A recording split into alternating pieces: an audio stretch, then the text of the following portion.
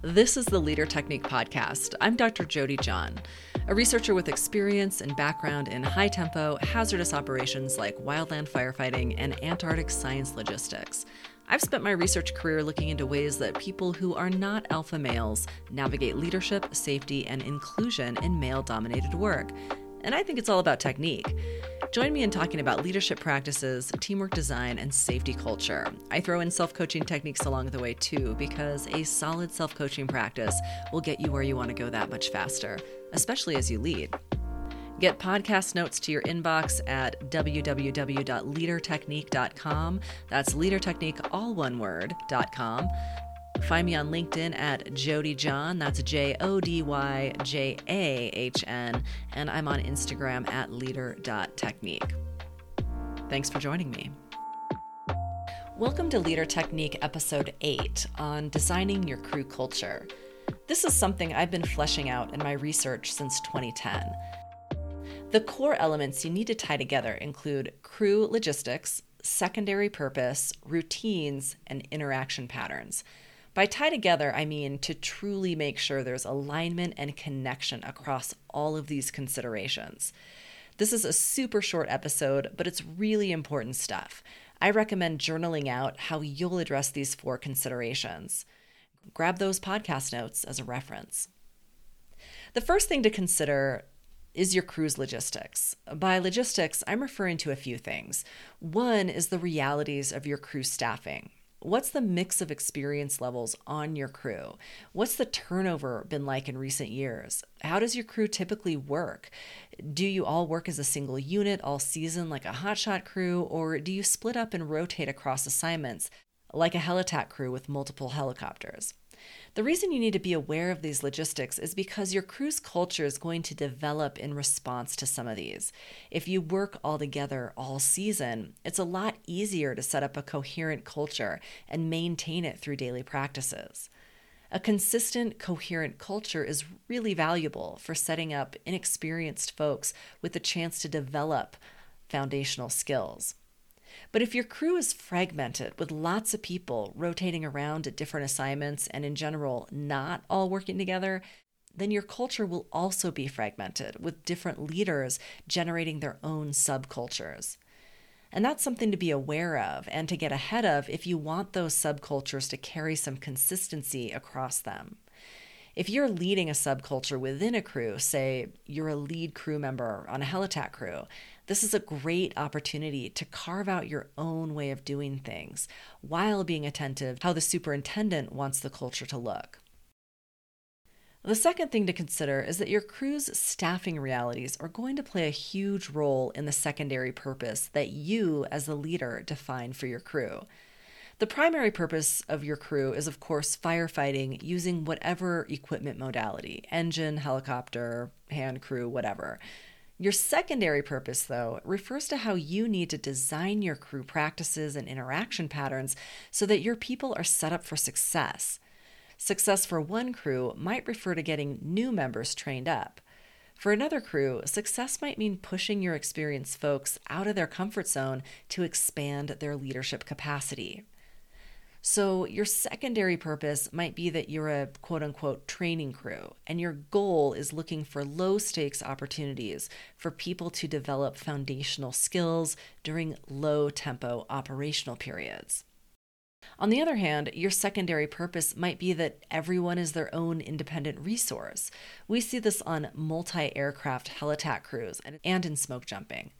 On these crews, everyone needs to be ready to step up, take control of situations, lead people, make decisions, think independently. This sort of secondary purpose allows for a different kind of culture, one that's more competitive, one that puts people in the hot seat to see if they can handle the pressure to make good quality decisions on their own, and to not hesitate because they're waiting to be told what to do, and to easily delegate to those who outrank them.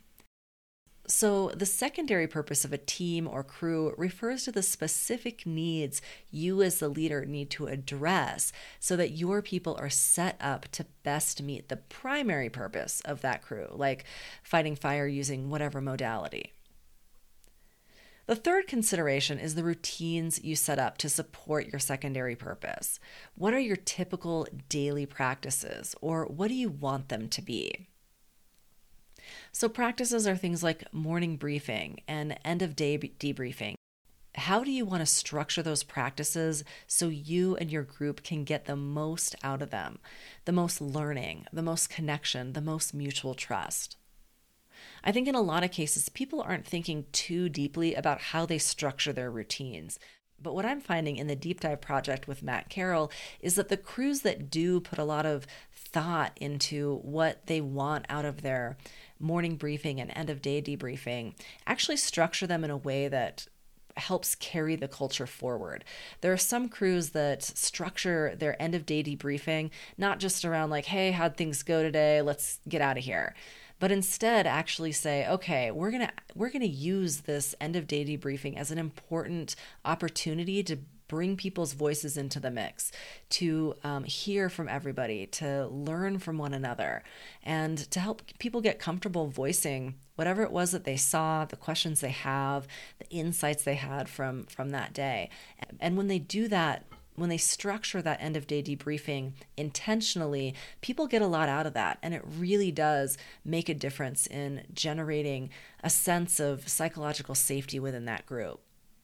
Fourth is the interaction patterns you want to set up between the people on your team and between them and you.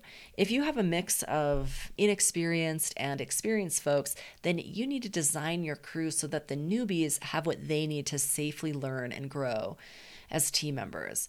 You can set up informal mentor-mentee interaction patterns between the more and less experienced folks so that the more experienced people get a chance to teach and lead, and the less experienced folks are getting the oversight and input they need to build foundational skills.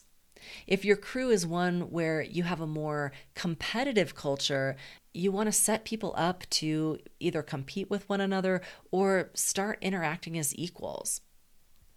So depending on these four considerations and the kinds of specific needs that you have in your crew and your staffing patterns, then you want to go about defining the values of your crew. Here, you want to be both specific and aligned with your crew's secondary purpose. So for example, if your secondary purpose is teaching and learning, then you'll want to have values around learning being, say, students of fire and mentor-mentee interaction patterns. And you need to that support that idea of being students of fire.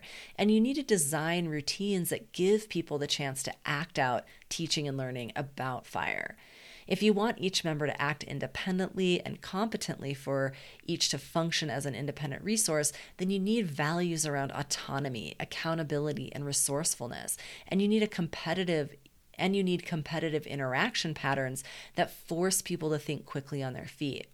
So how are you going to design crew routines and everyday processes to give people the opportunities to think on their feet, to be resourceful and accountable, etc.? Design those opportunities into your regular practices to put those values into action. Now, this was a short episode, as I said before, and it's a lot to wrap your head around, but it's so important to spend a good amount of time thinking ahead about these things, especially when you're about to get a crop of new team members. As a supervisor, you're the one with the control to design what you want your culture to look like. And it's not only up to you to design it, you need to set expectations around it, you need to model it, and you need to hold people accountable to it every day until it runs smoothly. All right, thank you for listening. Follow on Instagram at leader.technique. Connect on LinkedIn with me at Jody John. That's JODYJAHN. And sign up for episode notes to your inbox at leadertechnique.com. That's leadertechnique, all one word, spelled normally.com. Have a great week.